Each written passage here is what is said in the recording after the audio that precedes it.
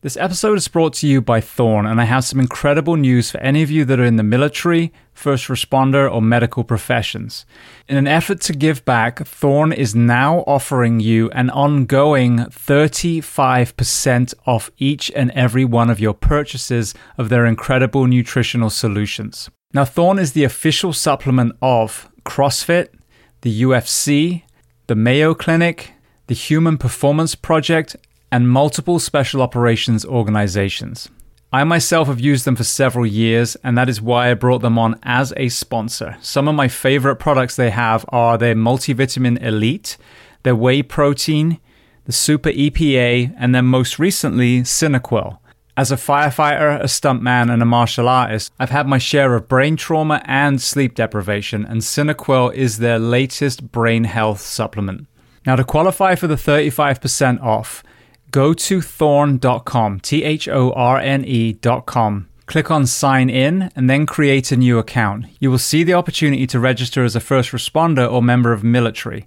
When you click on that, it will take you through verification with GovX. You'll simply choose a profession, provide one piece of documentation, and then you are verified for life. From that point onwards, you will continue to receive 35% off through Thorne.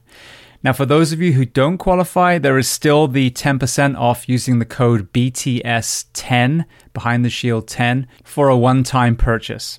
Now, to learn more about Thorne, go to episode 323 of the Behind the Shield podcast with Joel Totoro and Wes Barnett. This episode is sponsored by 511, a company that I've used for well over a decade and continue to use to this day. And 511 is offering you guys, the audience of the Behind the Shield podcast, a discount on every purchase you make with them. Before we get to that code, I want to highlight a couple of products that, again, I personally use today. One of the most impressive products they just released is their Rush Backpack 2.0. Now, for many of you, whether you're going to the fire station, the police station, whether you're traveling with your family, whether you're taking training courses, we have to fly, we have to drive, we have to take trains. And I have to say, I own multiple backpacks, many of 511's different ones, but as far as a day pack, this one was the most impressive. There are so many different compartments. The way it sits on your back is incredibly comfortable. If you are a concealed carry person, there's also a spot for a weapon. So they've thought of multiple things that a man or woman would have to do on a daily basis. That is in addition to all of the products that I talk about a lot. Their uniforms, fit for men or fit for women in the first responder professions. The footwear that they offer, whether it's the Norris sneaker or the Atlas system that is designed for foot health and therefore knees and back and hips and shoulders and neck. As a civilian, I live in a lot of their clothes as well. Their jeans stretch. You can actually squat down in them. We live in Florida here, so I wear a lot of their shorts, which again, very, very lightweight material. You can get it wet and it will dry almost immediately. And then moving to the fitness and tactical space, I used to have just a regular weight vest. Recently, I switched to a 511 vest and actually bought ballistic plates as well.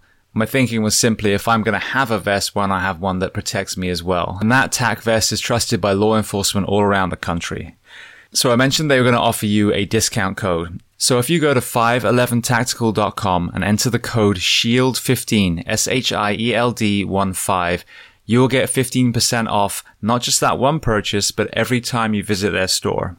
And if you want to learn more about 511, their mission, their products, then listen to episode 338 of the Behind the Shield podcast with the CEO and founder, Francisco Morales.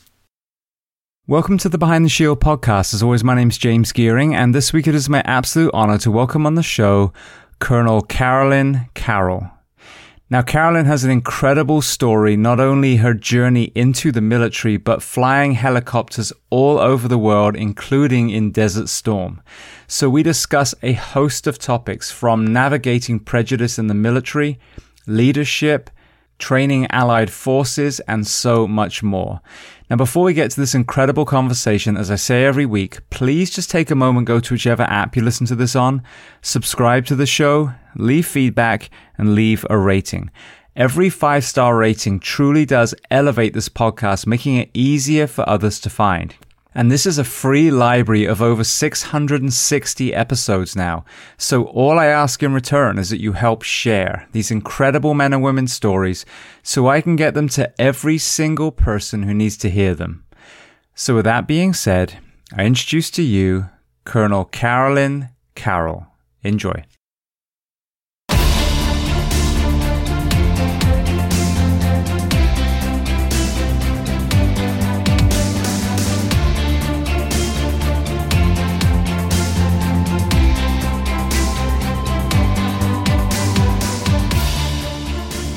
Well, Carolyn, I want to start by saying thank you so much for taking the time to come on the Behind the Shield podcast today. You're welcome. I'm looking forward to it. So we were going to do this a few weeks ago, but you had no teeth. So have you managed to kind of progress through that dental challenge that you had? Can you see now? I have teeth. Yeah. I know. Aren't they great? So yeah, I was talking to Tyler yesterday. So Tyler Carroll was one of my previous guests from the Dead Reckoning Collective. And he in the closing question, he mentioned about the incredible career that you had. So I'm so glad that we were able to make this happen. So where on planet Earth are we finding you today? I am in Central Texas. Kempner is a small town about 45 miles north of Austin. Sorry, I'm playing with this. My computer's on. Okay, good. I have it level now. All right, brilliant.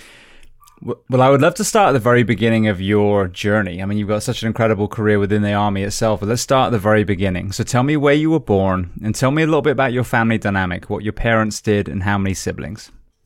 Oh, well, that's an interesting in itself. So I was born in Des Moines, Iowa, and my parents, great parents, loved me a lot. And I had one brother. Both of my parents had some issues. My father was an alcoholic and my mother had mental health issues. So my mother was gone probably maybe a third of my childhood, and she was institutionalized. And but, it's interesting because I know in today's world, a lot of people blame failure on their childhood. Well, I didn't have this or I didn't have that. But, at a couple of times during my life when I've had some emotional significant events and I went to counseling for a short period of time. And of course, they always ask the same thing about your childhood. And one of the comments I always make to a counselor or the 2 or 3 counselors I've talked to is that, my parents loved me. I knew they had their own personal issues. I was not abused. I said, they were not always there, but that's okay. I mean, I understood that. Now, I skipped a couple of grades. When I was up until 3rd grade, I was out of control. And ADHD was not, commonly talked about. I mean, I'm 68 years old. So, that was not back then. It was kind of like, well, she's just ill-mannered. I mean, I couldn't even sit in my seat in the classroom. They were talking about holding me back. But so they did an IQ test and my IQ was 140. So, that was 3rd grade. So they actually allowed me to take 4th grade classes. And then by the time I was a sophomore in high school, my parents were both gone. My mom was institutionalized again when I was a sophomore. I was about 14 and a half. And I say a half because I didn't just turn 14, but and my father stayed at his business. He owned a commercial trucking and refuse service. So he made sure the rent was paid, but basically, and my brother had already enlisted in the Army. He was in Vietnam. So at 14 and a half, they tried to get me to stay at my aunt's house, but and I had my own car at that age, and I was driving back and forth to school, and nobody knew it, but it was like 25 miles away. So anyway, it was interesting because I'll always remember my principal really liked me. He knew I lived alone, but he never reported me. So by the time I finished my sophomore year, they allowed me to take both my junior and senior year classes at the same time. So I would take like one first class period.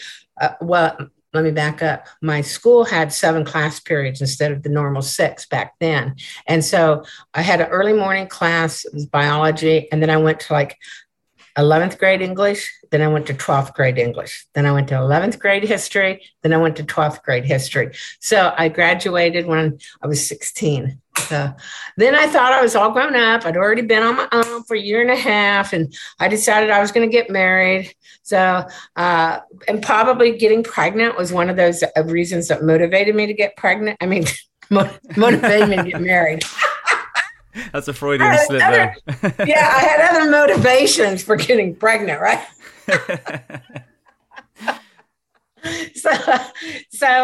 So yeah, by the time I graduated from high school, I was like, well, I was Tyler's mom and that I was carrying. So I graduated the 1st of June and she was born in August. So, and then I worked, I did not have a successful marriage. No surprise. 16-year-old marriages don't usually last long.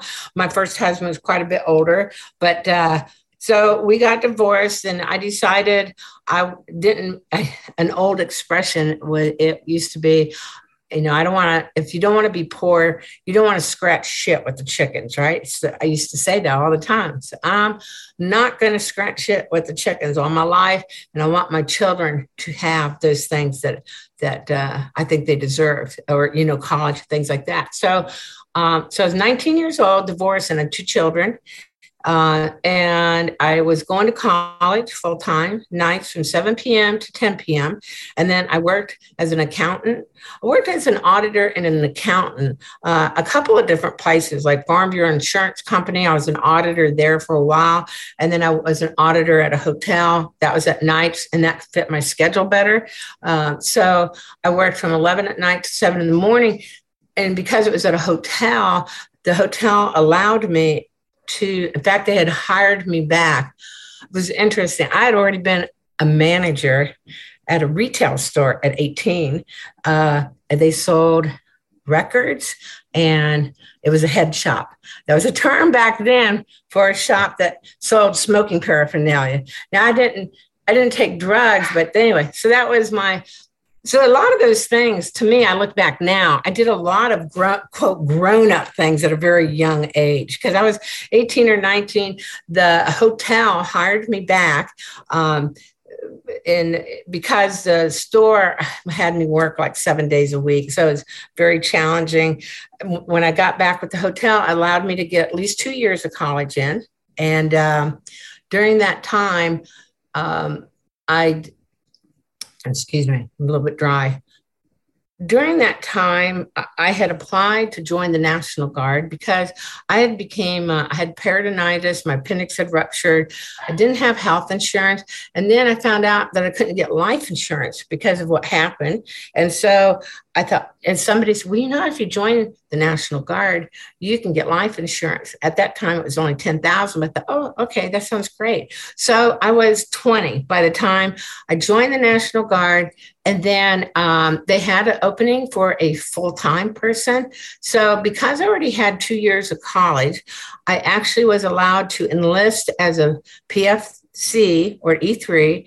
And then after my technical training, I was promoted to E4. By the time I had been in the Iowa National Guard for 11 months, myself and another soldier, we were allowed to go to their military academy, which was regional. Iowa Military Academy was well thought of back then, because post-Vietnam War, there were still a lot of members in the National Guard. A lot of them were in the Guard because they didn't want to go to war. And so they joined the National Guard or reserves, and they didn't have to go to war. So we went to a basic NCO leadership course, myself and another female soldier, and there were like 220 people in the class. We were the only 2 females. I was always, from my childhood, I can do anything a man can do, and I can do it better. But that's because I was a tomboy. I did a lot of sports, at any time, and I was kind of small, weighed like 100 pounds.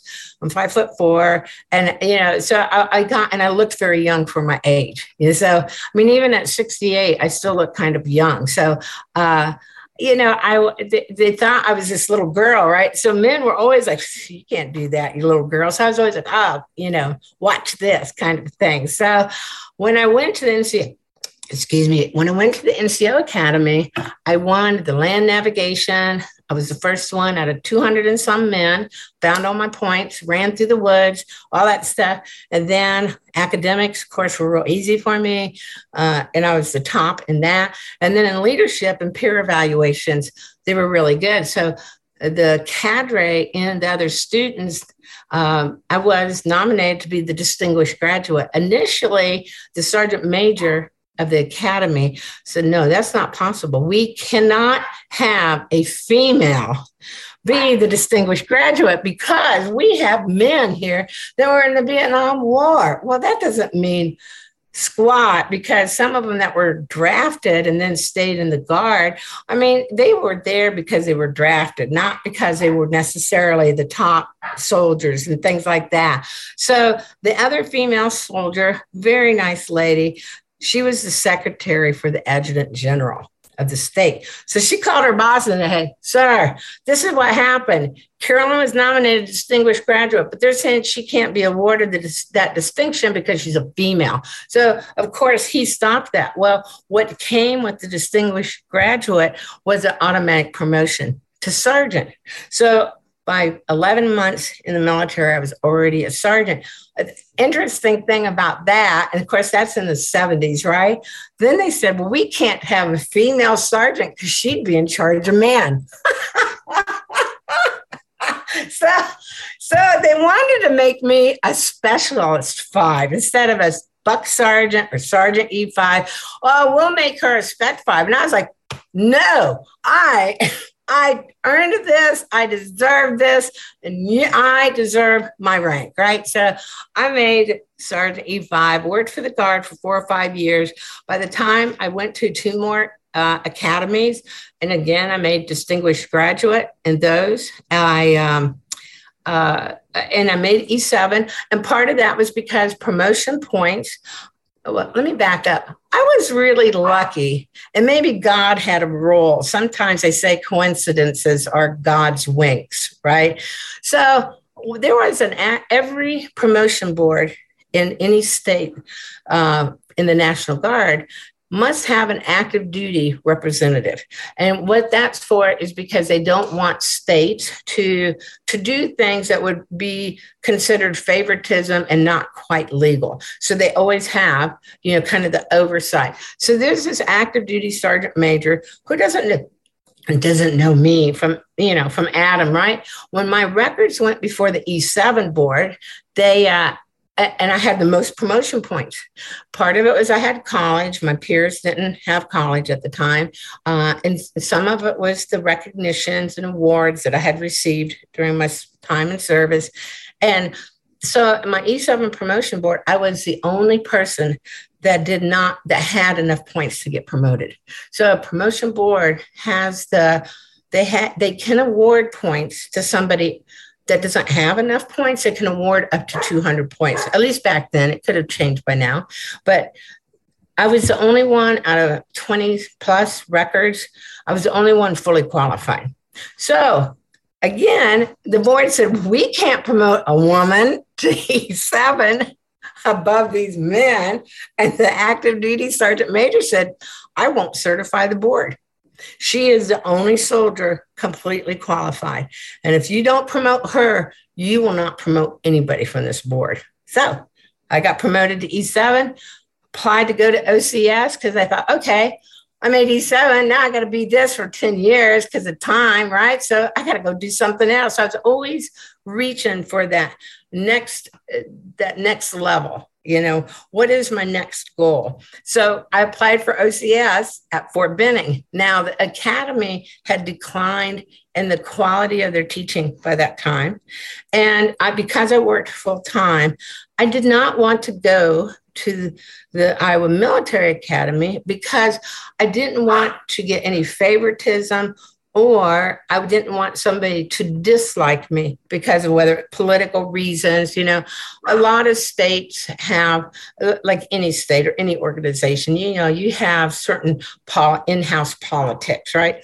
So, and the number of people had declined to like 50 people. Well, at OCS, you get to learn to be a platoon leader, and you're in charge of people, prepare you to be a company commander. So how do you command like 40 people or 50 people? You can't possibly get those skills. So back up, OCS at Fort Benning, Georgia, the school for this infantry school for boys.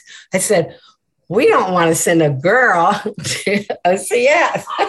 So it took me about 7 months to get through all the hurdles to get accepted. I had another thing too. Back then, women were not allowed to put their hair up. I had to have, my hair was as short as yours. The longest hair on my head could not be any longer than 2 inches, and I could not have any hair on my neck. So my hair was below my waist at that time. So I cut off like 3 to 4 feet of hair, shaved my neck. I was going to go to OCS. Well, then I have Tyler's mom is, she's 51 now. And her sister is 49. And then I have a 42-year-old. So for 7 years, I was told I couldn't get pregnant. And so I am taking my physicals, getting ready to go to OCS. And I had my physical on a Friday. I was supposed to fly the following Tuesday or Wednesday. And on Monday, they called me and they said, you're not going. I said, why? They said, you're pregnant. I was at my office. I literally fainted. It's like, you think that only happens in the movies. Nope. I fainted. I woke up. I was on the floor. I said, no way. Well, I was very excited. Okay. But then because during my physical, I had all my immunizations. Back then, we still gave immunizations for smallpox, the one that leaves the mark on your arm, where they poke you. Okay, well, that's a live virus.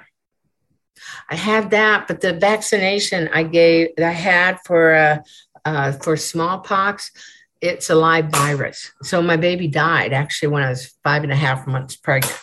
So, which is another thing that kind of, when I see all these abortion rules, my baby died, but I didn't lose the baby. So for about 2.5 weeks after that,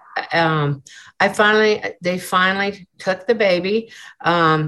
But that was considered an abortion, even though the baby had died.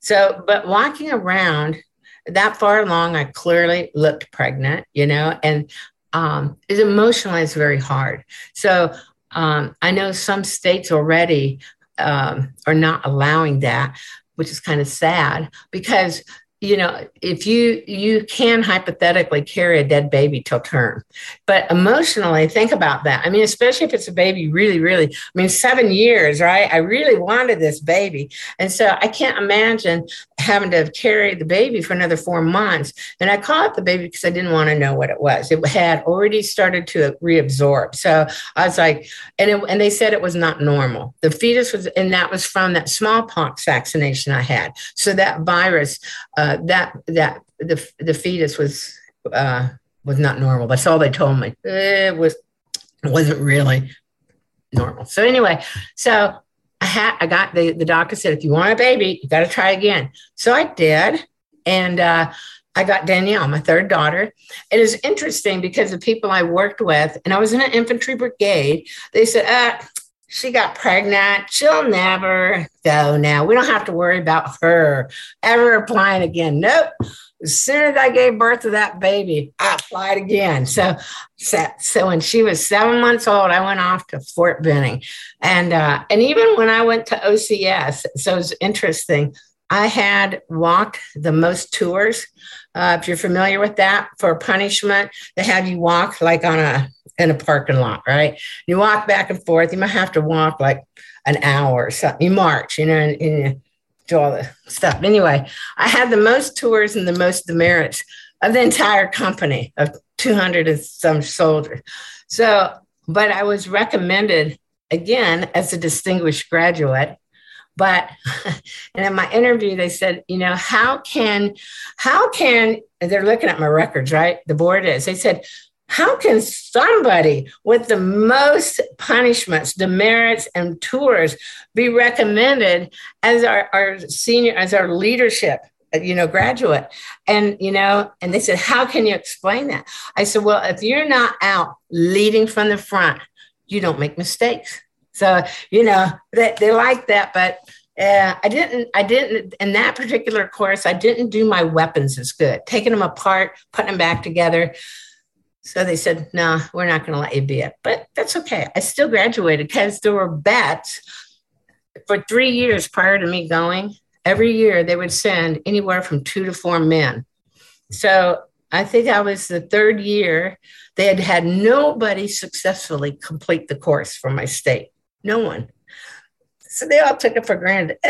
She's a girl. They'll send her back. She'll fail. Nope. So I proved them wrong. I came back. And it's interesting. I was talking earlier about, always thinking I could do things better. So I could do 25 pull-ups back then. So my upper body strength was always my strength, right? And there were very few men who could do that. So when we had to go into a dining facility, we had to do pull-ups. So, I know it's something small, but it's something to keep in mind when you're looked at all the time, when you're the only one or you're one of few. Everybody notices what you do, whether it's intentional or not. If you're a poor quality employee or student, they all know it. If you're a stud or studette, everybody knows it, just based on numbers. You have 1,000 men somewhere, and you're the only one of 2 women. Who pays attention to the 998 men, right? They're just a sea of men. I used to tell people that in formation, I don't see faces. I see 500 green things, and so anyway, so that's kind of how I got my commission. And then when I came back, I went to the quartermaster course because my enlisted background was predominantly admin, personnel, or supply, but I wanted to be a pilot. So I was commissioned quartermaster officer. So my first year at Fort Eustis, Virginia, and I worked in supply, I'm like, shit, am I going to do this for the next 20 years? Oh my God, just fucking shoot me, right?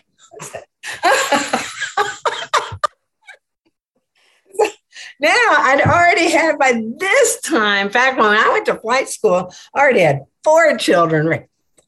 I was like, so I applied and I went to flight school. So had been a quartermaster officer just 18 months when I was allowed to go to flight school. And that's another time I had applied and got pregnant with my 4th daughter. And so, but they held my records for the next promotion board. So anyway, not promotion board, selection board. And then I went to flight school. I think some of I was thinking about this on what was truly memorable, not memorable, but maybe some defining things in my career when I was younger. So I think when I went to flight school, back then, that was in 1983 when I started, and I finished in 84 because it's a 11-month course. And I was doing well. I was in the top 5 for a while, but it's interesting because when you're in the top, you always strive. You work your ass off. I got to be number 1. Got to be number 1. Well, then I didn't do so good on my weather test, anyway. But I had my kids with me. 3 of them anyway. 3 of the 4 were with me. Probably didn't study as much as I should have. But once I got down into like 15 or 20, I was good. Then all the pressure was off. But so my ex-husband now, he came to visit me. And lo and behold, a few weeks later, I find I'm pregnant. So he threatened to divorce me if I didn't come home.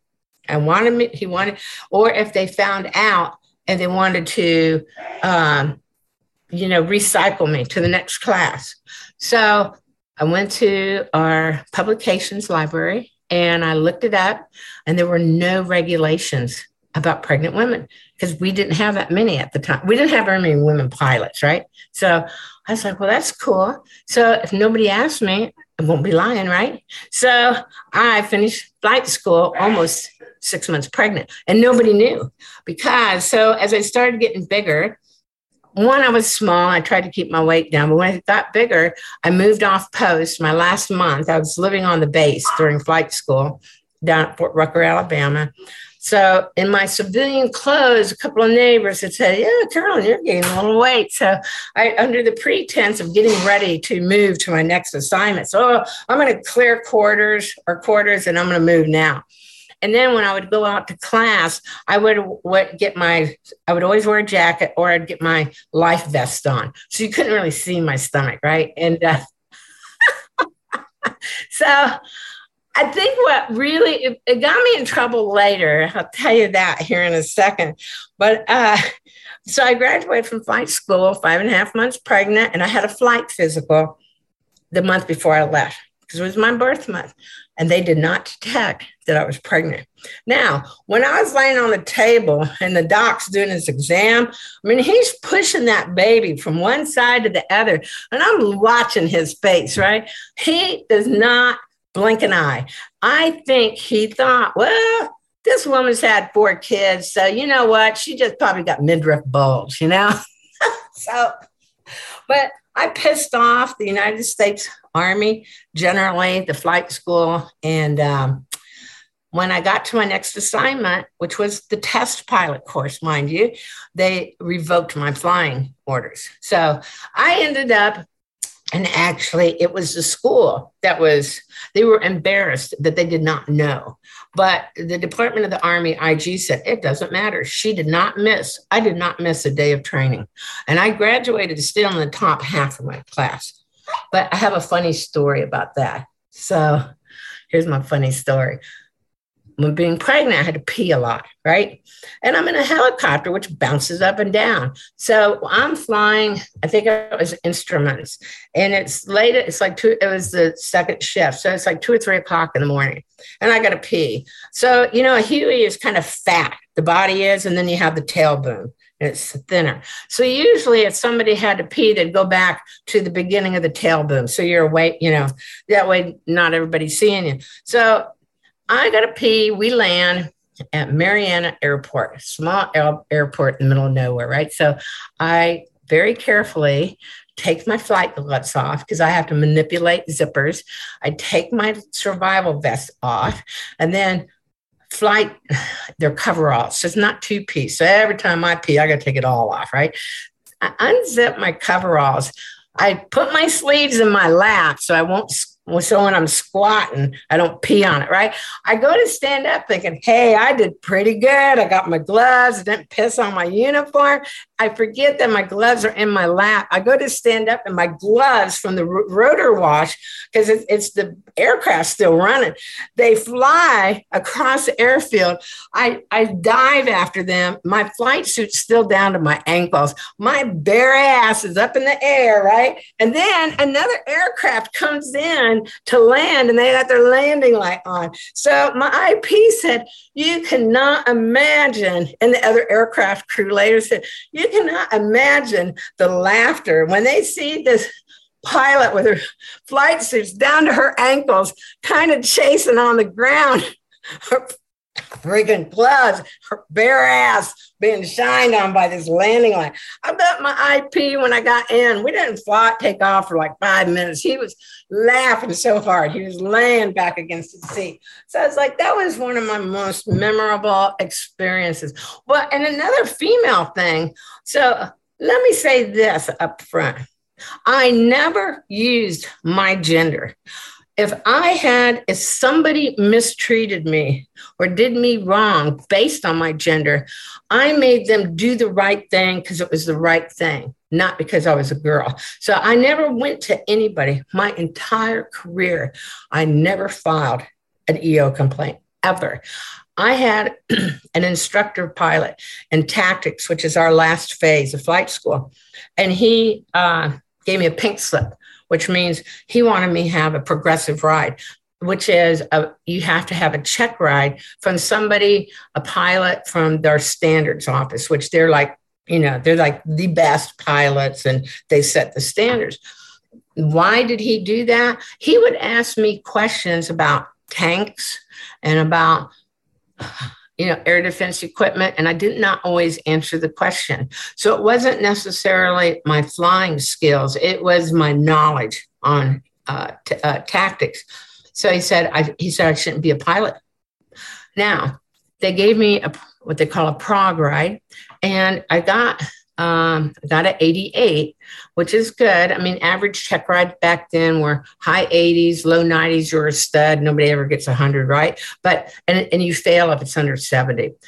So I took this check ride, and when the pilot came back, I mean, they ended up doing a counseling against my instructor pilot because they said the only reason you would have done that is because of her gender. He said there was no indication her flying skills were not, in her knowledge of the aircraft, were not, comparable to any other student at that level. So that was one of my first, I had a first things as an officer about my gender. Then when I was in flight school, aviation became a combat arms branch. Before that, everybody that was an aviator, you could be an armor officer, you could be an infantry officer, quartermaster, transportation. So being a pilot was just an additional duty. But I started in September of 83, and in January 84, aviation became a branch. And the first thing they said is we need to kick all the women out because women can't be combat arms officer. So, for the next 30 years, that was always a challenge because there were certain people that were senior or peers that would say, as an aside, they'd say, I will do anything to get you out of the military because you're a woman. You do not belong here. So, there were a lot of times I could have fought and filed complaints, but I didn't. So I went on and I went back to Fort Eustis, test pilot course. The academic phase at that time was 12 weeks. You had to learn systems for every helicopter we had. I graduated 9.5 months pregnant, and I was number 2 in the class. And I was the only female. So again, I was going to show everybody, right? But I mean, I like maintenance anyway. So, it wasn't that hard for me. Then I went on to, I went to Alaska. Now I get into some of my skill set for dealing with men, okay? That's kind of when should say not dealing with men, dealing with men in the military who are going to be assholes to you because you're female and treat you unfairly. Maybe that's better. I just want to jump in for a second because I'm pulling this out. This is something that I hear as a theme over and over again. For every time there was a douche male, there were other men that were advocating the other way. And I think that's the problem with this issue is it's either all black or all white, and I don't think that all men think that no woman should be a police officer, firefighter, military. And the same with the race issue, same with the sexual orientation issue, whatever it is. Yes. Usually the prejudice are the few, but they just tend to have massive fucking mouths, so they seem to get all the airtime. Where the reality is, I think most people don't have that bigoted, view on any kind of group of people. You're absolutely right. It is only a few, although let me add this. It might be a little bit more in some of the fields like police, firemen, and military. I would say you probably have more than the average civilian job because, most civilian jobs that don't have a lot of men in them. I mean, you're just not going to see it as much. In fact, on my, when I was on orders to go to Alaska, so because I have a daughter that has cerebral palsy and she's in a wheelchair, I had to have special consideration for housing and schools everywhere I went.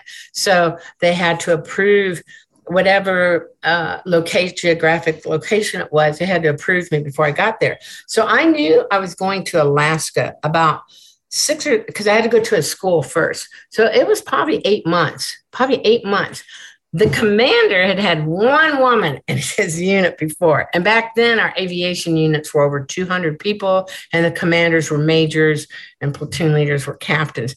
And he was telling everybody he could in the personnel community, I don't want no fucking female pilot in my unit. Send her somewhere else. And and so I was hearing this. People would come up to me. Even I worked at an aviation school for a while, and they would see my name tag and say, "Oh, you're the one that Major so-and-so doesn't want in his unit because you're a fucking female." and I would repeat those exact words. They would repeat them to me. They'd say them to me. I'd repeat them back. So I arrived to Alaska. Okay. He couldn't get my orders changed. I arrive up there and he's on leave. He gave orders to his senior pilots that gave me check rides. I bet they better be real hard on me because he didn't want me to pass. So I had initially, they have a contact instrument. And for me, because I was a test pilot, I had to have a maintenance test pilot ride. And then I had to have a pilot in command. So pilot in command, because back then the aircraft we had, Hueys, 58s, Cobras, you could fly single pilot. So I might have a mechanic sitting next to me, but not a pilot. So you had to be a little bit a cut above the average pilot. And in the Army, not so for the Air Force, but in the Army, so when a helicopter was broke, if a pilot said, "Hey, I hear this loud noise or the controls aren't right," the test pilot goes out and checks it out. And then we have different procedures that we put the aircraft through to push the limits, whether it's fuel control for the engine, transmission. We do things to push the aircraft to the limit to make sure it's operating correctly. So I had all these check rides and I passed. Oh my God. So the commander calls contact. I find this out from two of the pilots. He calls the senior pilot. He goes, "Give them to her again. She can't possibly pass all those check rides. Somebody's got to fail her, right?" So I had them all again. Now, at that point, I could have complained, right? I could have said, "Hey, I'm being discriminated against." But no, I was like, "Fuck you guys. Watch this. You can give them to me 10 fucking times and I'll still pass them." So that was my attitude back then, right? And I said, so when he arrives back from leave, I go in to meet him for the first time. I put my dress uniform on, right? And I report to him and I said, "Captain Carroll reporting, sir. I'm that fucking female pilot you didn't want." But I said, "I am the best fucking maintenance officer in the Army. And if you give me a chance, I will make sure that you and this unit are successful." Now, it was a great relationship. He had me go on every single field exercise.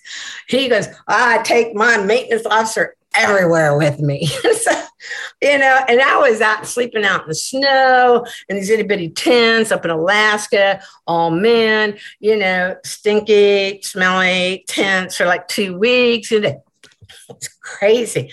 But at the end of the day, he gave me a great rating. And you know what? And he kept in contact with me for years. And what happened by me not running to someone and crying about it, with me proving that I was just as good as any other pilot, I gained the respect of not only that commander, but the other people that I flew with. So I think that's what's really important, that we don't tell that to our girls very much. We don't say, "Fuck those people. Yes, they're discriminating against you, but you need to prove them wrong. You need to show them you are as good as anybody else."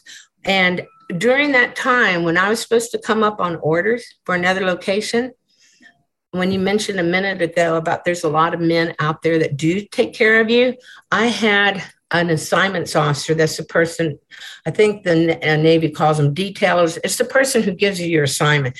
He had me on, let me back up. I was supposed to take a command of a unit that had fixed wing, had planes. 3 times I was on orders for a fixed wing transition. So, and they kept getting canceled. Well, they had to fill the command position. So the last time he canceled it, here's what he told me on the phone. He said, "I canceled it because you don't belong in my branch. I'd do anything to get rid of women, and I will do everything I can to make sure you will never be successful." Now, I did go crying to one of my friends that worked at Division Personnel. And I said, how could he do this to me? You know, I was like, oh my God, he's going to ruin my career. Should I record him next time? And my friend said, no, don't ever do that, because then you are in the wrong. Don't ever put yourself in a position. It's the best advice I got. And he said, don't ever put yourself in a position where you are equally as wrong as he is, you know? So I never did that. The commanding general knew what he did. The branch chief knew what he did, and they relieved him from the desk. Now, did that get me the command? No. But what it did do, because he had jerked me around for almost a year, I was coming up to my time limit to get a command and to get 1 year of what we call degree completion. So I had never completely finished my bachelor's degree, and everywhere I moved, I kept taking classes. But you know, when you try to transfer those to one college, they're never all accepted. So the person that took his place, she called me up. She said, Carolyn, and she was another one too, by the way. She was a little bit ahead of me, but she was another little fireball, you know. So she kind of paved the way for me a little bit. And she said, I'm authorized to give you anything you want. I said, okay. I said, I want 1 year of college and then send me to a division. Okay, so I can get a command, right? More opportunities. So I went to Kansas State University, got my degree, and as I'm about halfway through, and they were talking about, or let me back up. The reason I went to Fort Riley at Kansas State, because I had to go to a location with a follow-on assignment. It's a college that was close to a major military base, right? And here's what she told me. Another one gave me the best advice. She said, don't go to 18th Airborne Corps. That's Fort Bragg, Fort Drum, and Fort Campbell, because she said that's the airborne air assault schools, a lot of heavy aviation. And she said West Point graduates or soldiers who have parents that are generals or, you know, have a mentor, they go to those high-speed places. And she said, you could be the best thing since peanut butter, but on paper, they will never put you above those people that they feel they have to take care of. So she said, if you go to Fort Riley or Fort Polk, nobody wants to go there, right? So she said, I bet you'll get to command twice. In fact, I did, and she was right. So I finished school at Kansas State, and actually, when I went to sign in, my brigade commander, again, I walk in, I said, you know, I'm new, you know, here's me. I sign in a couple months, right? And I get to hear for the next 50 minutes how great he is. All these things that he did.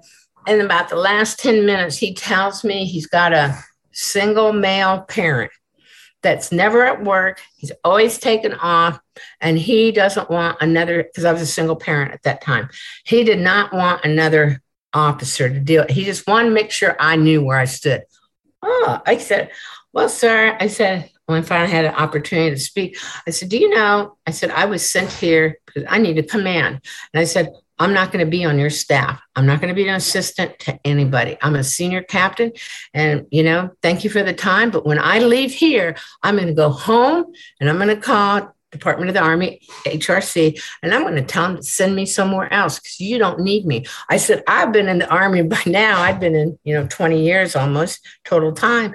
And I said, I've been a single parent for a lot of time. I know how to manage my family, and I would not be where I'm at today if I didn't make those arrangements. So I'm not some rock that you're going to have to put up with. I said, I have a lot to offer to the right command. And clearly, this isn't the right command. Thank you, sir. And I left. By the time I got home, my oldest daughter, again, Tyler's mom, she calls me up and she goes, Mom, don't call the Army yet. You need to call the personnel officer at the brigade. He's called like 3 times. And he said, as soon as your mom walks in the door, don't let her make a phone call until she calls me. So I called him and he said, yeah, because evidently you made a great impression on the colonel. So you're going to go be the XO of his company so you can be in line for a command. So, yeah, I mean, there's just been so many off and on experiences like that, but almost every assignment came,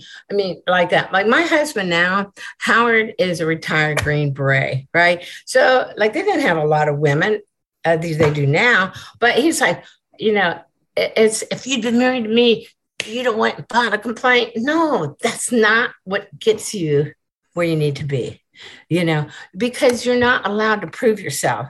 As soon as you put in a complaint, whether it's an EO complaint or a command complaint, you've just set yourself off to the side. You've ostracized yourself from all your peers. Nobody wants to be around you because they're afraid you might tell on them, and you don't get that opportunity to prove yourself. And after that, I signed in. I had to go to another military course. I came back.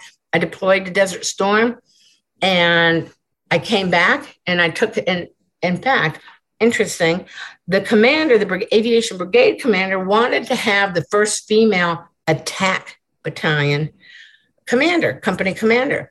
So he wanted me to do that. Well, one of my peers who was supposed to take that command, he was going to swap him with the assault company. So commander. Anyway, we went to him. I said, no. I said, because they're not really ready for women in the attack battalion yet. And it won't allow me to do as good a job as I could. So I got him to switch it. So he didn't have his first attack battalion company commander, but the company I took had a lot of problems. And coming back from Desert Storm, I commanded there for 20 months. And then I came out of command, and I worked on our brigade staff for about 60 days. And then another commander for a major's command was relieved, and they put me in that command. So I commanded 3 years, 2 different companies. So I got a reputation as being a fixer. And when I was in that first company for 2 years, we had the highest operational readiness rate in the Army. So they sent the Department of the IG out to see what we were doing, and to get some guidance, I guess. But anyway, so we weren't doing anything wrong, and that kind of followed me, because then when I was in that second command, again, I had an assignments officer said, "You don't need to be in my branch." And he was going to pull me out of command at like 90 days, right? And send me as a staff officer to Timbuktu. But anyway, and I said, you can't do that, because on my records, it will look like I screwed up, right? So, because you took me out of command at 90 days. Oh, you can recover. No. So I complained to everybody above me. I said, they thought it was a joke. They really didn't think that they were going to put me on orders. Even the division commanders like Carolyn, they would never do that. Who would do that? Who would pull somebody out of command and send them to a staff job? So they kind of poo-pooed it off. And in the rebuttal letter, all they did was put disapprove. They didn't write any comments. So when the orders came to the 1st Infantry Division, the G1 said disapprove, not send me. But they were going to do it anyway. And what was funny is my ex-husband was working for a general at Fort Leavenworth. His wife and I were friends. And he asked in the hallway, "How's Carolyn doing?" And Joe said, "Well, as a matter of fact, General, let me tell you what's going on." He also thought it was a joke. So he got involved, and they called, and they relieved the assignments officer again. And I didn't go to Korea. They said, "Okay, but when you come out of Command and General Staff College," so I've had that command for a year, and I went to Command and General Staff College. They said, "When you get out, you're going to Korea." That's okay. So I was supposed to go to Korea to be a staff officer and do my staff time. That Department of the IG inspector, he was a commander there. And when he found out I was inbound, he goes, "Oh, I'm going to put her in command again." So I took another command for a year. So, all that was really good. And from there, I went on to, I went to Operational Test Command. That's owned the Russian aircraft. I was at an operational flying slot. So I got to transition to fly Russian helicopters. That was cool. at that time, I was the only woman doing that. My boss got in a little bit of trouble. But, after the word got out that, we got a female pilot flying Russian aircraft, and that was all special forces stuff, So, and then I got, with the other probably major event was when I got selected for battalion command, because again, they wanted me there on Fort Hood to take command. There were 3 commands available in the 1st Cavalry Division. And my branch said, we don't want a woman commanding in the 1st Cav, because I'd already had one woman command in aviation, I should say, because I had support battalion commanders. And I guess they didn't think she did very good, but they put me. So I actually had a bet with our division, General Cody. He was assistant division commander, 4th Infantry Division. So we were at some type of military social. And he goes, Carolyn, I hear the command list is going to come out soon. I said, yeah. I said, sir. He goes, we'll make sure you're in the 1st Cav. We command the 1st Cav. That's the best place for you with your background, right? And I said, no, sir, I can guarantee you aviation branch is going to try to put me at a schoolhouse or somewhere that is not a divisional command. So he goes, bullshit. That ain't going to happen, not with your record. Oh, yeah, sir. So he was due to go to Washington, D.C. the next week. And so we made a beer bet, and he went there and he came back and he goes, you're right. He wouldn't tell me my exact position. They do they put on a battalion command list, they have like 1 through 20. So like the most qualified, and I know I was in the top 3. And so what happened was I ran into a gentleman. He was an intel officer. He didn't know me. This was right shortly after I got selected. And I did get selected for the 1st Cavalry Division. I commanded the 615th Aviation Support Battalion. But he said he was the person, like I want to say the proctor, who was presenting the command list to the Chief of Staff of the Army, right? And when he goes, they put your picture on this big screen, right? Covers the whole wall. Put my picture up there. And they knew I had a daughter with disabilities. And when they said they were going to send me, I think they were going to send me to, I don't know, Europe for some maintenance company, maintenance battalion or repair facility. And the Chief of Staff said, what are you doing? And this is coming from this person who was running the board. He said, she's your 1 or 2 or 3 choice. And why wouldn't you put her in the 1st Cav Division because of her background and because of her family members? You have to explain this to me because I'm not going to approve this. So he said they literally had to stop the board, and the aviation branch had to go away and come back and be prepared to tell the Chief of Staff of the Army why they were going to do this or give me a command in the 1st Cav Division. So that's how it's interesting that all that stuff has happened, and it continued till almost when I left. I had my last memorable experience was I was commanding that battalion, and you have a maintenance battalion commander has 2 bosses. You have a support command, who's your, supply quartermaster kind of logistic support. He's your boss, but you're supporting either, armor or aviation. You're supporting a maneuver commander, right? So my 2 commanders didn't like each other. The 2 06s that I worked for did not like each other. Neither one of them particularly liked me either. But so I had the support commander threaten to, he said, he wanted to set up the aviation brigade commander, but he needed things from me. He needed me to say things, and he needed me to provide some documents to set this guy up. Because he was like, we were in like a operations center, and this commander had me up against the wall doing the finger on the chest thing. He goes, if you don't do this, I'll make sure you never get promoted. So that's on a Friday. Yeah, I thought about it all week. I said, fuck him. You know what? I got to do the right thing. So I went to the aviation brigade commander. I said, this is what's going down, sir. And you know what? To his credit, he did not, nobody ever directly told the commander, my commander, the other guy, the bad guy. Nobody ever directly told him that I said anything. They just canceled the meeting, and the CG, the commanding general, refused to see him. But he did impact, that colonel impacted me later. And he convinced somebody who was my rater to give me a mediocre rating report. So I got selected the first look for our war college, which is at that time, maybe 20% of your year group gets selected.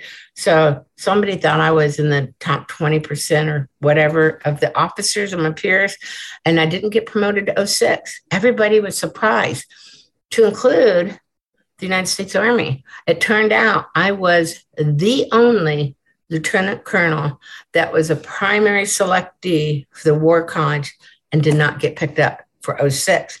There were other battalion commanders that didn't get picked up, but they were not war college selectees. So I had that distinction of being the only one in the Army that happened to, but they said, hey, you can still go. You were appointed, you were selected. So I did go for a couple of years after that. I had academic reports, so I didn't have a report card. And then my fourth look, my last look, I was in Afghanistan, and I worked for a general that I'd worked for before. And that was the first report card that they had seen from my first look. And I got picked up. So anyway, I think that's it.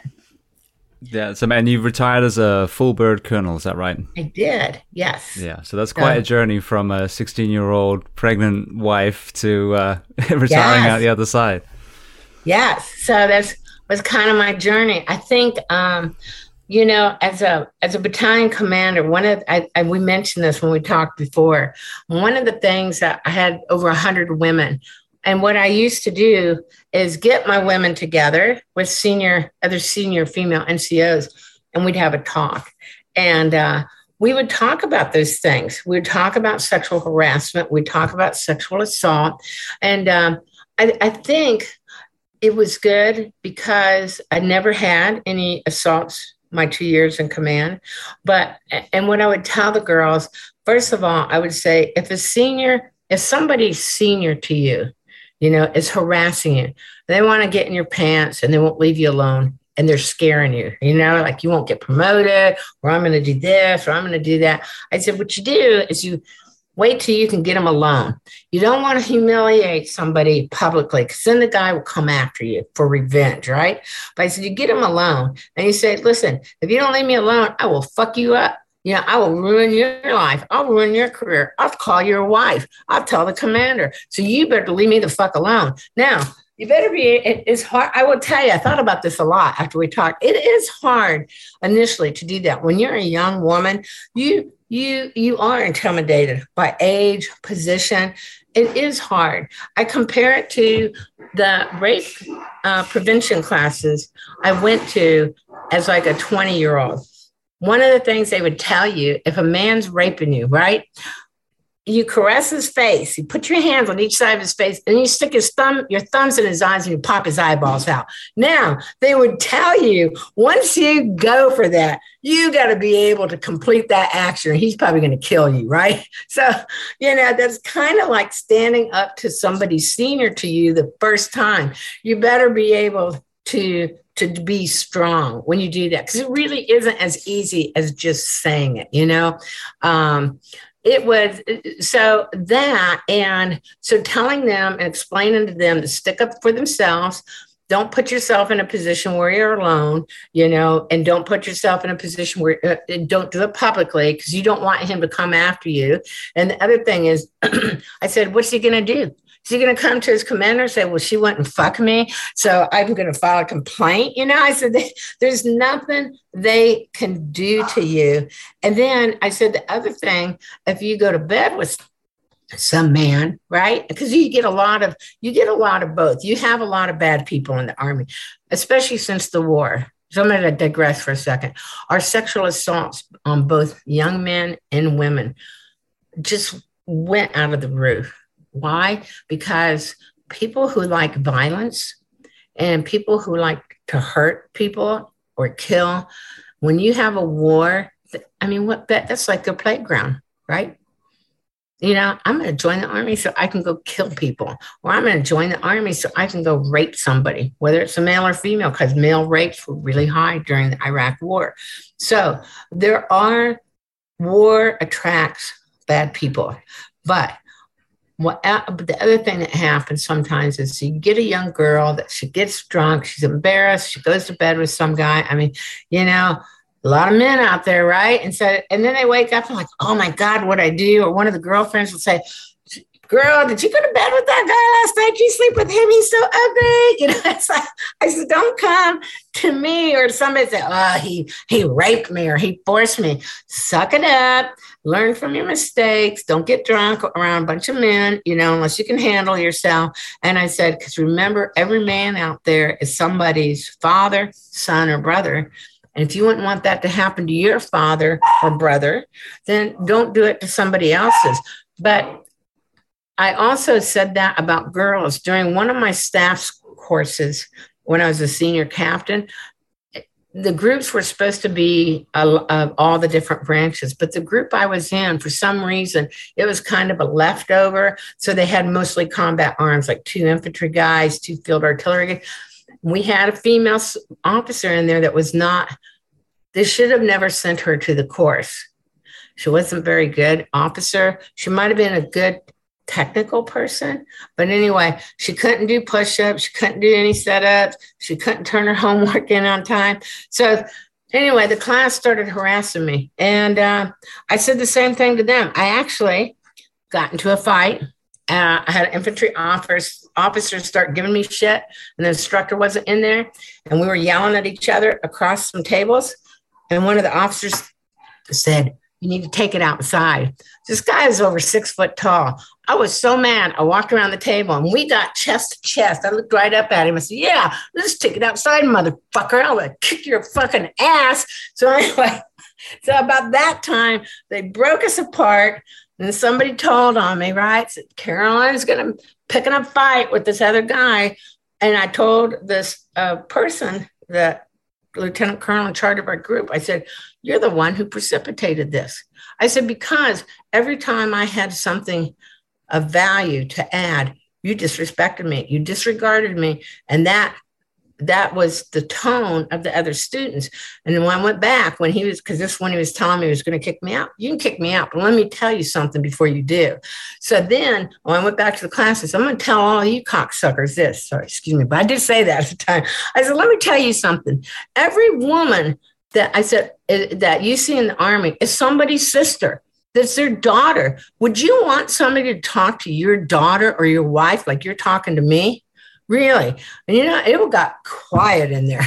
They were like, I had a couple men afterwards said, "I never thought of it that way." And, to their credit, we graduated a couple weeks later. And I mean, they all got around me. The other girl didn't make it. They failed her, sent her home. And they all got around me. They gave me a dozen roses. And they sang that, "You lost that loving feeling," so. So, we don't always put it in terms like that of men and women, that every soldier and every first line person, police and firemen, every woman you work with is somebody's mom, sister, or daughter, and if you wouldn't want them treated just based on their gender. I mean, there's going to be bad females anywhere, but just like there's bad men, right? But, if you're picking on them solely because they're a woman, just remember that could be, would you want some man, treating your daughter like that? Yeah. Well, I've talked about this a lot on here. The fire service is such a great example of where the only prejudice should be, because when we're wearing all our gear in a smoky building, you can't tell if someone's gay, straight, black, white, male, female, whatever. You can just tell if they can or if they can't, which is the only thing that actually matters on the battlefield, on the fire ground. And that is that's where I wish we could focus all our energy, because we're also diluting the harassment field. And so that amongst that white noise, some people are, really, really suffering, and we're seeing suicides and some of these things. Right. But when everyone's crying wolf or getting away with being a complete dickhead to other people, we're missing our men and women who are truly hurting, whether they've been truly sexually attacked, whether they're, suicidal. And so going back to holding that bar, holding that standard high, and whether you're male, female, gay, straight, black, white, whatever kind of division, pigeonhole we want to put ourselves in, if you can meet that operational standard, that should be, the fire service is a great example. We have ladders, we have hose, we have dummies. I mean, they're all very, very standard. If you can meet it, fantastic. If you can't, you can't. And so your gender or any of those things should be irrelevant. If you set that bar high and invite men and women to reach that bar and be proud of reaching that bar, that to me is what, that shared suffering is what pulls people together. But if you have no standard and then you have this kind of broken up culture that invites all this bitching and whining and division and labeling, that's, whether it's the fire service or America at the moment, what do you end up? If you have a Trump or a Biden with no fucking leadership skills whatsoever, you end up with people divided in each other's throats instead of people unified. And, talking about people who really are hurt, is that the white noise that we haven't given that female soldier the skills to handle that? Because when that becomes so important and the basis of all our sexual harassment is based on a look or some suggestions, then those women or gays or whoever who is truly getting harassed, sometimes maybe physically, has physically been assaulted, maybe not sexually, but beat up. And I mean, there are a lot of different assaults, or, somebody who's just had something, like go on social media and spread a lot of lies, those sort of things that really hurt people and might cause somebody to be suicidal. But if somebody's suicidal because somebody looked at them differently or looked at them leered, you could use the word leering, they leered at me or they did, that to me is a little bit of white noise, teach the women, give them not just an avenue to file sexual harassment, but whether it's through counseling or whether it's through training, role playing is great opportunities for training, because you learn from other people what they would say, and I think we did do that at one time in the military, and I don't know if they still do, but giving those young girls some of those tools, because if they haven't been around a location that has hundreds, if not thousands of men, they might not be emotionally mature enough yet or been taught how do you handle this sort of situations. And then they either become suicidal over something that's really kind of minor, and we do lose focus on those people who really do need some assistance. Yeah, well, absolutely, especially when you're in a profession where men and women are integrated. So in the fire station, for example, we have men and women sleeping in the same dorms. And there is a lot of, riding each other. I don't mean that physically. I mean that with, with words. And so you get this kind of anti-hazing conversation when it's not hazing. When it's making, you always say, if you want to know if you're not loved in the fire service, that no one talks to you. If they're making fun of you, that means they like you. And if no one's talking to you, then that's a bad sign. And so there's a difference between, like, one place I worked at, they supposedly, before I was there, because people would end up with their jaws broken, but supposedly they were putting pen lights in people's, anuses. I'm like, well, you want to see a murder? You'll see a fucking murder. You try and do that to me. But that was what they were doing. That's hazing. That's sexual assault. But that's not making fun of someone or strapping the rookie down on the backboard and emptying the contents of the fridge on them, or, all these things that I've seen that are part of the initiation, that are not physically harming. They're not humiliating even, because we've all kind of been through it. But there is that line. So also creating that landscape where it's okay to rib each other a little bit, but only if it's coming from a place of love and not a place of hatred. Yeah. We had in Desert Storm, we were very integrated. And then they had to, during OIF and OEF, particularly in OIF in Iraq, we had, of course it went on for a long time. And, you started getting a lot of pretty violent assaults. And, but I had one of my men come to me and said, man, you need to put those girls somewhere, talk to them. So there were 2 girls in a platoon. So they took a big tent, right? And they put canvas up, right? And, but before they put the canvas up, I think it was the day before, one of the girls, and she was funny as shit anyway. She was like, she one of the boys. When she got ready for bed that night, she took her t-shirt off and she had huge boobs. And the men were like, ah! They said, ma'am, you got to move her. You got to talk to her. We can't take that every night. We don't want to see somebody else's tits all the time. It affects us. So, I had to talk with her. They put the canvas up, and so, and we were talking when I was a battalion commander. So my XO, I had a black male XO. I had a black sergeant major, and I had a white S3. We all slept in the same tent. So we were talking one night, and I don't know, I think it was my ex says, ma'am, if this was back in the 70s, can you imagine or if it wasn't you? That was one of the things. If this wasn't you, what do you think people would say about a white woman sleeping in a small tent with 3 men? They'd go crazy. But I'm not approachable like that, because it was me. Nobody would think anything of it. Like, oh, she probably kicked her ass, if they said or did anything to her. But you can't in an environment where you're close quarters, probably similar to fire departments. When you work with somebody every day, you sleep in the same tent, you sleep in the same room with them, you might not love them like a brother or sister, but you at least got to be friends with them. You know what I'm saying? You got to be able to go to work. Because if you don't like them, going to work every day just sucks, So we don't have a lot of that anymore. We don't have a lot of that integration. And again, part of that is recognizing that war has its consequences on attracting psychotics, people with a psychotic behavior. And I mean, I'm not talking a little bit, I'm talking about pretty heinous, like beating, like the girls that would go smoke a cigarette outside the latrine. We had these big T-walls in Iraq, and some men, bad men, that would watch them. And 9 times out of 10, it might be somebody they know. It's not usually typically somebody they actually work with on a day-to-day basis, but it is somebody usually that knows who they are. They wait somewhere in the darkness, and then they, hit them over the head with a weapon, rape them, or if they come around and they just kill them, or beat them. We had a string of assaults on men, a lot right after we stopped going to Iraq. We had a senior NCO went to a sports bar on a Sunday, right? His wife's wanting to clean the house. She said, get out of here.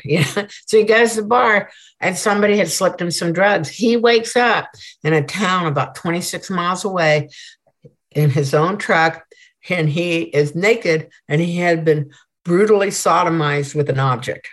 So, that's that. You didn't see that kind of stuff, before we go to war. But there were a lot. I sat on a lot of trials where there was just a lot of violence that came out of that. And, when I worked at the recruiting command, they kept some statistics of that sort of thing. I mean, the male on male violence got took a big rise. But again, you can hide that kind of stuff when you're in war. It's easier to do and not get caught, depending on what you do, where your location's at. It's a fluid geographical locations, you're moving, and that's not what your focus is. Your focus is on, on war, which brings me to another point. There's not a lot of women, we as recruiters, we always like to highlight, you need to join the Army because you can get a good education. They'll pay for your school. You can get good benefits, housing, you get, healthcare, you get all this stuff, right? But what we're not very good at is, why do you join the Army? Well, you might have to kill people. You're going to get shot at, and you're going to have to kill people. If you don't think if it's not within you, whether you're a man or woman, to kill somebody, then you shouldn't join the Army or Marines. So.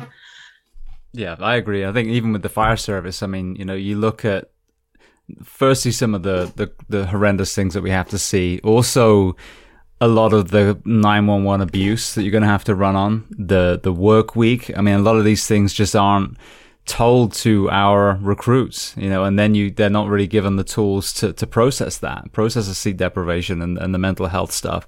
And so we're kind of setting our young men and women up for failure, because they go in thinking, backdraft Kurt Russell, and then they get into it and they're like, okay, this is not it. And I've watched, young firefighters that train at my CrossFit gym that weren't firefighters when I knew them, and have entered this profession are only 5-6 years deep into the job, and I've seen it break them down. Now I'm out on the outside and I have these fresh eyes again. I've watched them just be crushing and talking to their partners. It's the same thing they're reporting. So yeah, I mean, we have to, you're absolutely right, it can't just be some shiny object promotional video with rock music. We have to give them the raw kind of the raw side of it. Like, yeah, you might end up pushing papers your whole career, or you might find yourself in Afghanistan holding a rifle surrounded by IED explosions. Mm-hmm. I think one of the harder things for you, having I think the hardest thing for me would be as a fireman that we don't have to do as soldiers, at least unless you're right in a war zone, is trying to save somebody and watching them die because you can't get to them. I've seen that, and that bothered me more than anything. I think emotionally, you have to be prepared to know that you can't save anybody. I mean, it's bad enough to see some dead bodies, right? I mean, those are memories you can't always get away from. But to watch somebody die up close and personal because you can't get to them and you can't save them, no matter how hard you tried. I think that's harder to come to terms with later, because there's a part of you that always blames you. Like, could I have been faster? Could I have been stronger? Even something as simple as we used to do rollover drills, and those up armored Humvees. There's a place in El Paso at Fort Bliss that does them. So they put you in there and they roll this Humvee. You don't know which door is going to be unlocked. These doors are like 100 pounds. It turned out it was my door that was unlocked. I am upside down, and I am at that point, I would have been in my 60s, I think. I was right at about 60, I think, or 61. I couldn't get the door open. I couldn't get it open with my strength being upside down. I cut myself loose. I tried with everything I could. And what bothered me, and so I was telling my husband, I said, what if I was the cause of people dying? Because my door was unlocked and we went over and went into water and I couldn't get the door open. I said, I said, had I gotten this particular job, which I didn't, because he said, there's a lot of men that can't get the doors open either. I said, I get that, but I'm not them. I said, it doesn't matter how many other people can't get that door open. If it comes to me not getting the door open. So I told him, I said, if I go, I got to do a lot of upper body strength. I was determined, even at 60 years old, that I was not going to go somewhere and not be able to be in the condition I needed to be in to save people because I'm weak, physically weak, So I think that whether, obviously in wartime we see that. Soldiers don't see, typically soldiers aren't going to see that, not like firemen. So every fire you go to, potentially you're going to see somebody dead or have to save somebody. I think that would be really hard. Yeah, no, it is. And that's something I talk about a lot, the inability to save, even if it's not actually in the fire. It's the medical stuff that we do, as Tyler's told you. I mean, there's so many times where, and again, you want to talk about setting someone up for failure. You go to EMT and medic school and you do this, you put the AED on their chest or the monitor, and you do compressions and you bag them and you shock them, and then, okay, good job. They've coming around now. And the reality is that hardly ever happens. It didn't happen. In my whole 14 years, and I've talked about this a lot, I never saved someone from a cardiac arrest. I was just that kind of black cloud that everyone that I had that was in full arrest had some sort of disease process that you couldn't pull them back out of. And it's hard because for 14 years, it didn't go the way that you were taught in school. So it is a tough thing to deal with. Yes, yeah, it would be. Well, I want to hit one more area before I let you go. I know that incredible military career, you actually transitioned out and then continued to contract and teach. So talk to me about your transition from the military and then what made you, as you were saying, later in life, still go not just in the US, but go overseas and continue to teach in combat zones? Well, it was kind of by chance. When I retired, my ex-husband left me the month I retired, and I was like, holy shit, I need to get a job. I didn't have enough money, right? So, and I didn't see it coming. So I retired in October 2011. So by January, I got my first job in Uganda. Now, again, it wasn't just my gender, it was my rank. Because the training, so what do I do? So let me back up. What is the preponderance of the training I've done since I retired? And got my first job January 2012. From that point to April 2020, I worked in 10 different countries as a foreign service advisor or a program manager that oversaw an advising and training mission, or a site lead that oversaw maintenance being done on aircraft. So what countries was I in? So my first one was Uganda. They didn't want a female colonel because retired colonels have a reputation for being lazy. Like, oh, they're used to having a secretary do all their work. But, I credit probably my work ethic to probably being a mom, number one, and having always work for, we had 6 kids total. And then we adopted a young man. So we have 7 total. And,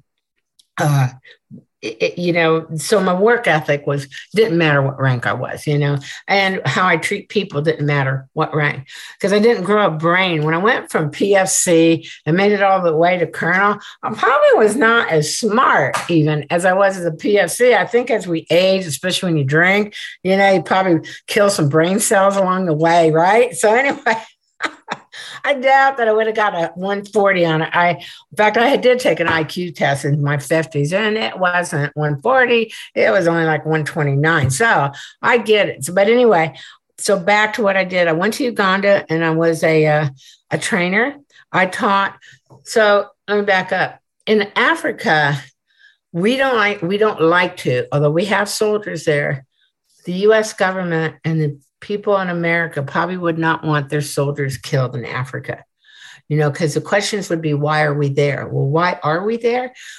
When there is violence in a country, that always spills out, whether it's Osama bin Laden, who went to Afghanistan to train all his people, right? He was Saudi, but what was his ground? Where was his terrorist training groups, right? So when the population says, why are we doing this in other countries? There really are legitimate reasons to protect America, for us not to let countries become a terrorist group, or training ground, because those terrorists want to come kill us.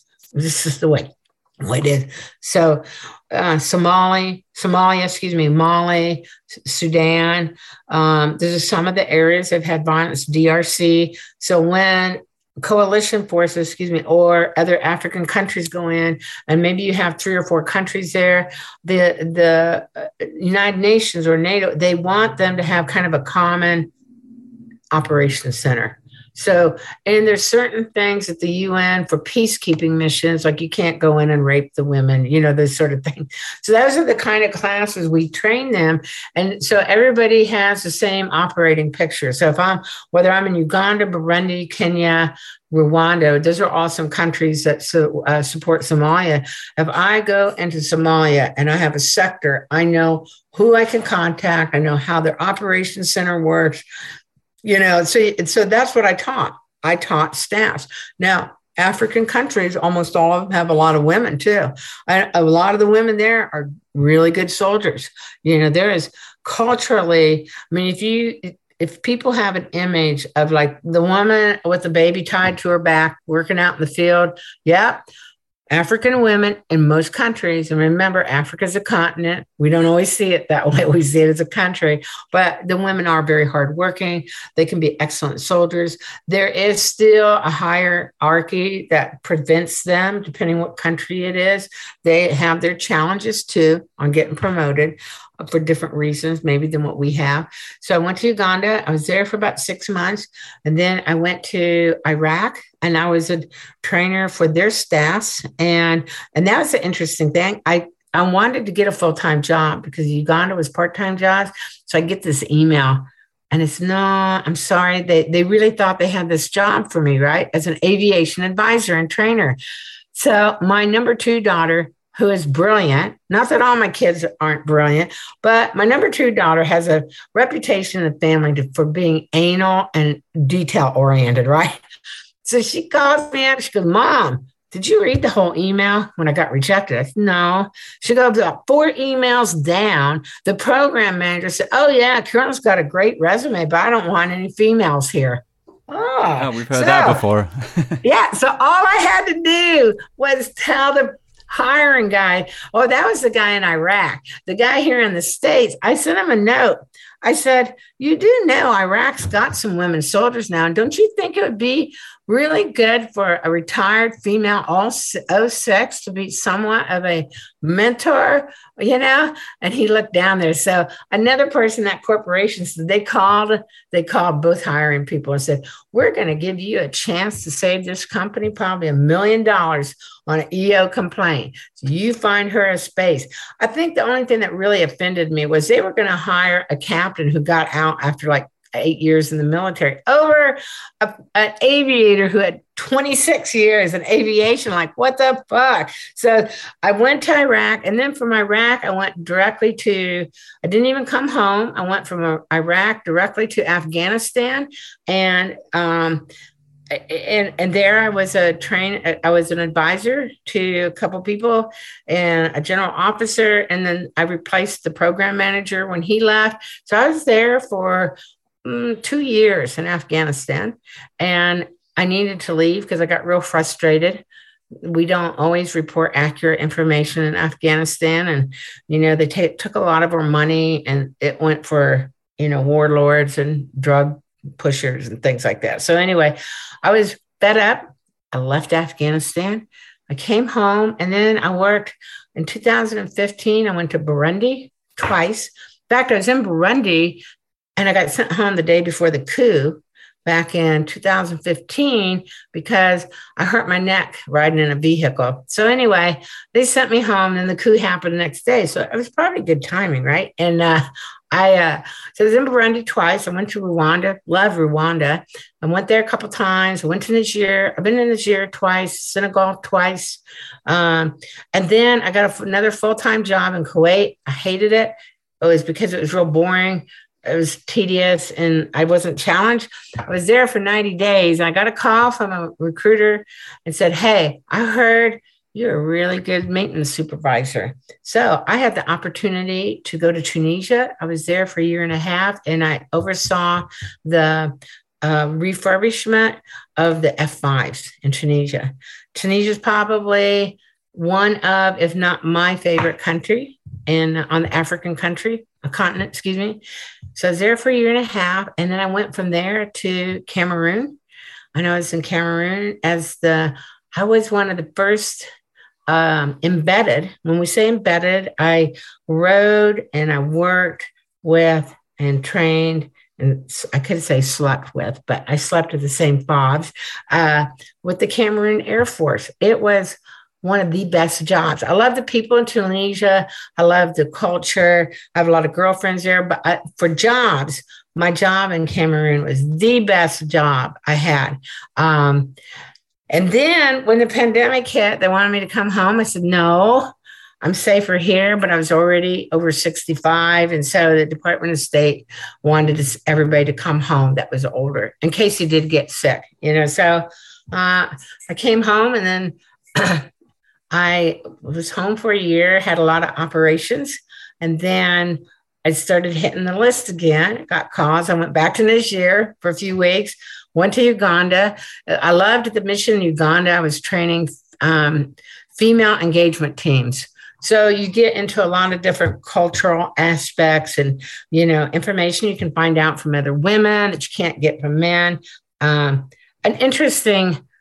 interesting point in Somalia. So when we're talking about the female engagement teams, and this could be old, they might not do this anymore, you know, but back in 2012, 2013, when after action reports, culturally, the men in Somalia do not believe a woman lies. Isn't that cool? So when they would, I know, right? We don't lie and they trust women. So there was this outstanding female captain in the Uganda military. When she was with a team that was engaging with a village elder, she would do most of the talking because he would, and he told him, goes, I believe what she has to say. I don't want to hear from you. So yeah, certain things. So that's what I did. So I went to, let's see, the three big ones: Iraq, Kuwait, Afghanistan, and then I worked in Burundi, Uganda, Rwanda, Tunisia, Senegal, Niger, and Cameroon. So yeah, that's what I've been doing. And one last gender thing about working in Africa. So I would get these contractors that were supporting equipment, right? And they would come in. And I got to where I had to talk to the program manager. Some of them were so scared. It's kind of like, oh my God, are these guys going to like eat me, cannibals or some shit? You know? So I had somebody call me one night. It was raining really hard. And they were really scared. So I asked them, they said, hey, C2, that's my nickname. It's raining here. It's really. And he goes, yeah, but it's raining really hard. And they were up by Lake Chad Basin. I was down in the capital in Yaoundé. And I said, are you scared? He goes, well, yes. I said, okay. So I had to call the base commander so I could go get him because he was scared. So I got to where when people would send people over, I said, please don't send men that are sissies. I said, nobody's going to, we don't have cannibals in Cameroon. And then some of them would use me as an example. When their men would complain, said they were scared, they'd see that C2 running around there, an old 65-year-old woman running around Africa, riding with the soldiers and flying with them. And you're telling me as a grown-ass man, you're scared to go stay at a hotel. So yep, that's what I did. I met so many great people and I had so many great opportunities. So again, maybe God looked out for me a little bit and gave me a lot of great opportunities. So that's what I've been doing since I've been retired, is traveling around the world, mainly in Africa. Beautiful. Well, just what you said about the female soldiers, I think, was it Idi Amin that his closest guard were all women? You might be right. I think, because I watched it, there was a show called Becoming a Tyrant, and it had Saddam and, Kim Jong-il and all this, and I think it was Idi Amin, and he, again, whether it was a cultural trust thing or what, but yeah, all his closest, special forces guards were all women. He still had a big impact even after he was gone from that country in Uganda. But yes, and so Ugandan female soldiers are real strong. Cameroon female soldiers are, but it's interesting. I think I was reading in an article and I saw a YouTube video, and I think it's in DRC that they have an all-female guard group. I think they're either being trained by the Australians or the UK to help protect the elephants. Okay. And they tried for a few years to solicit men to do this job. But what happened is all the men were easily corrupted. So if I wanted to get an ivory tusk, I'd just pay off, Joe Smith down the road, right? The women, in fact, they were interviewing them. She goes, they would go to the men and say, you might be my brother, but if you touch my innocent elephants, I will kill you. I will kill you. They have no problem. They took great pride. I think they created that unit maybe 4 years ago. But the gentleman that does the training, again, I don't remember if he's from Australia or the UK, but they take a lot of pride. And some of the women, and culturally, you still get that in many of the African countries where the women are, beneath the men. But and then sometimes you have cultures where it's very matriarchal. But when you give a female, typically, okay, not all, but when you give an African female a job to do, it will be done really well. And yeah, they don't have problems with cutting you up. You break the law, I kill you.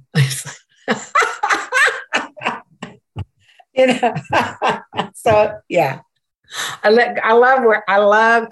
really do very much enjoy working with both men and women on the African continent, but particularly the women, because they all, depending what country and what tribe, they are all typically very strong. You know what other women are really strong that would surprise most people? Tunisia. Now, Tunisia is a Muslim country. Senegal is also a Muslim country, but the women are very strong. They're well educated. They have rights.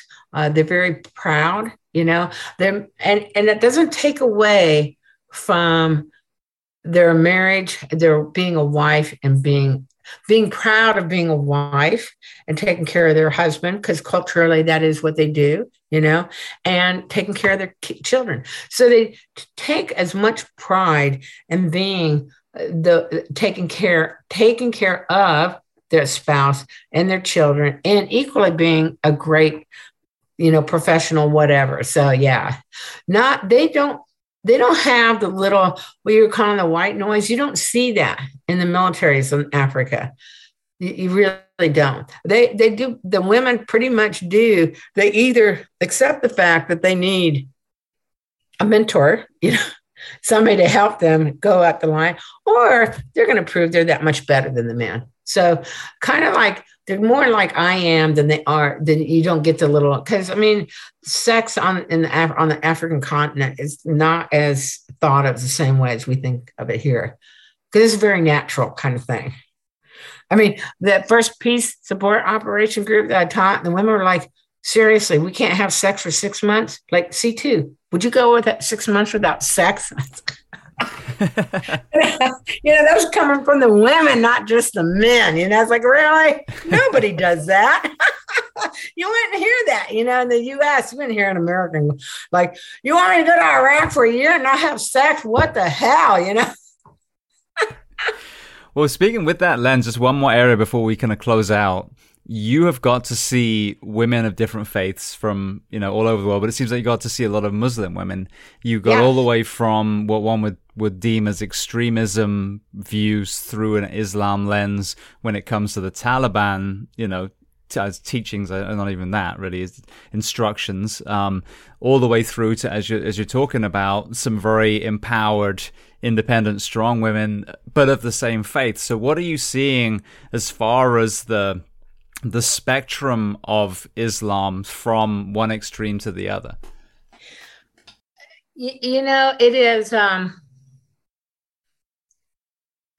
let's use Afghanistan as one extreme, because, under the Taliban rule, even before we got there, they were very, very, put down. When I was there, I've been there 3 times. In the first time, 2005, there were issues with, an old man, 50 years old, he could walk down the street. Back then, if you did not have a burqa on, which not all the little girls did, and you decided you wanted some woman, you just took her. And, there was an incident it was one of the NGO groups.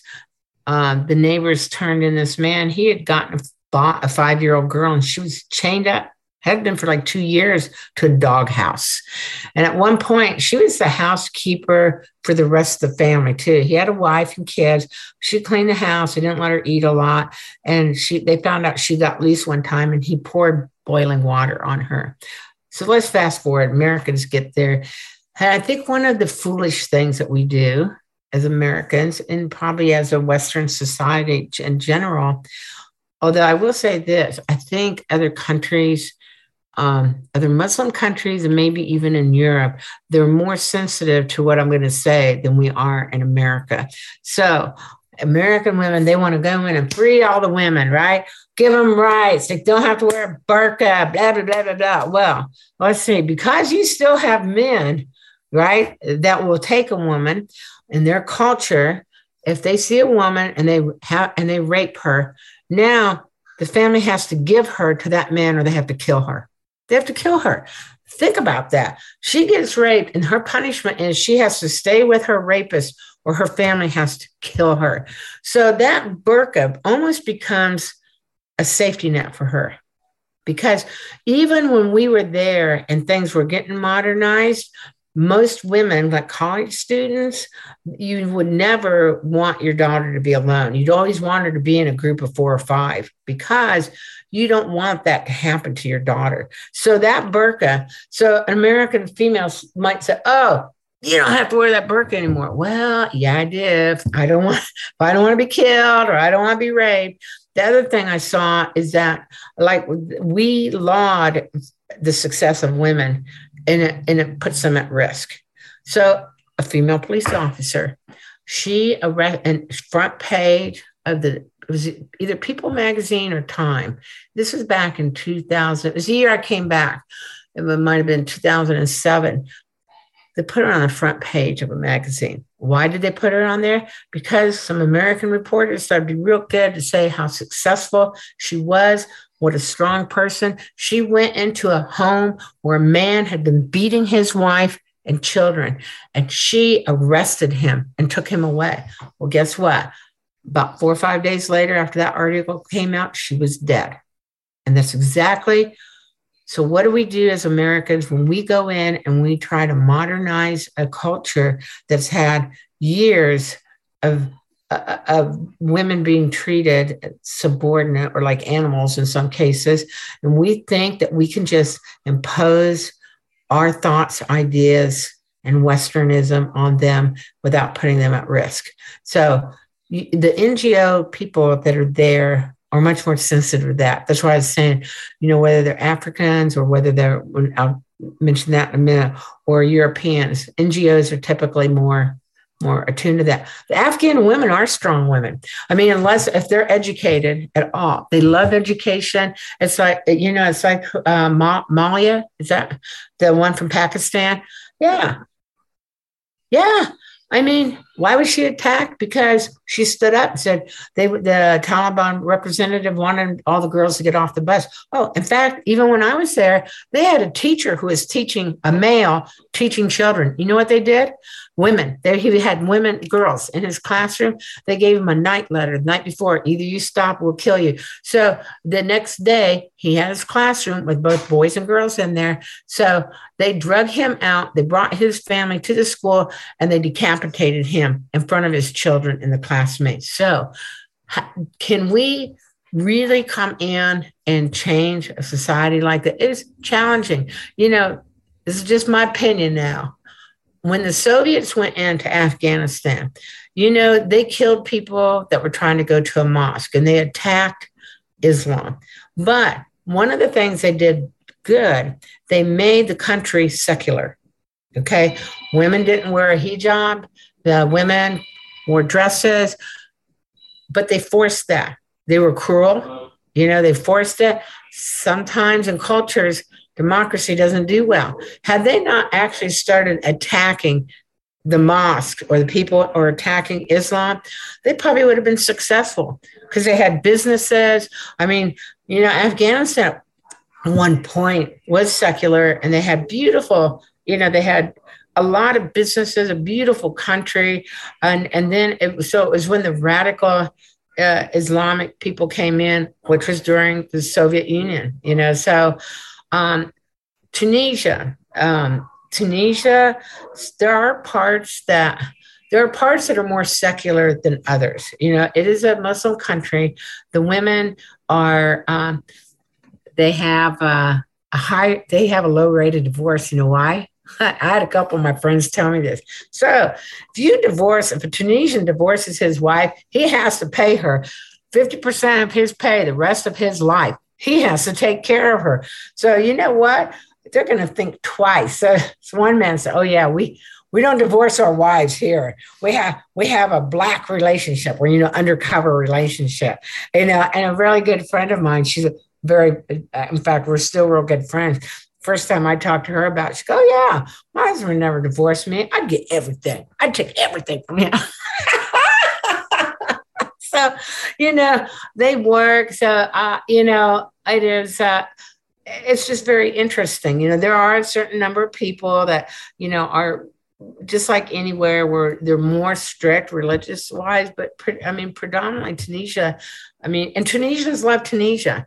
That's interesting. They had the Arab Spring started there, right?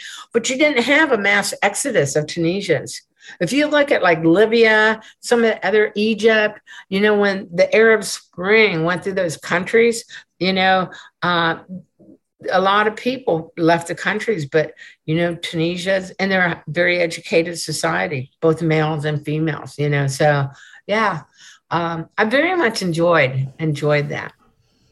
Brilliant. So, well, thank you so much. I mean, it's been such an amazing conversation from your own journey through the military and the work that you've done since, and the perspective, the woman's perspective within the organizations of this country, but also what you're seeing in, for example, Islam. So I want to thank you so much. It's been an incredible conversation. I'm so glad that we sat down. I'm so glad that you got your teeth. I am too. And I was trying to hit the highlights. I mean, I am 68, and I have been on my own since I was 14 and a half. So, I mean, and my life has been very full. So it's kind of hard to say, okay, what can I say that's important in an hour? What do I really want to convey, So, when you ask me, well, let's start at the beginning, I was like, holy shit, I wasn't expecting that. But, it does. I think one of the things that it did for me, not having my parents around as much as the average child. And I did, as a single parent, I had probably what someone would consider a rough life. But I think that built character. I think it prepared me for a lot of things and later in life, how to handle them. I was always, like I said, I was always that person you didn't want to mess with because I would take you on. When you carry yourself like that, there are not a lot of people who mess with you. And I think my childhood helped me with that. The challenge is, how do you pass that on to your children without giving them the same hard lessons? So my children, like Tyler's mom, sometimes when they all get together, they talk about all the innovative punishments I used to come up with when they were growing up, and all the things I made them do. But, I'm very proud of all my children. They're all very successful in the things they do. They're all great people. But yeah, I think that's the challenge in America is we need to, it's hard to not spoil our kids, right? And to teach them those hard lessons without like kicking them out of the house, which I did do that too. But it was after they were 18. Like you want to be a smart mouth, you could do that with somebody else. And it's not easy. A lot of parents aren't going to do that. So yeah, I think that probably helped me with that start. So thank you for inviting me on your podcast. And hopefully some words of wisdom will help somebody at some point in time, or they'll just enjoy listening to it, right?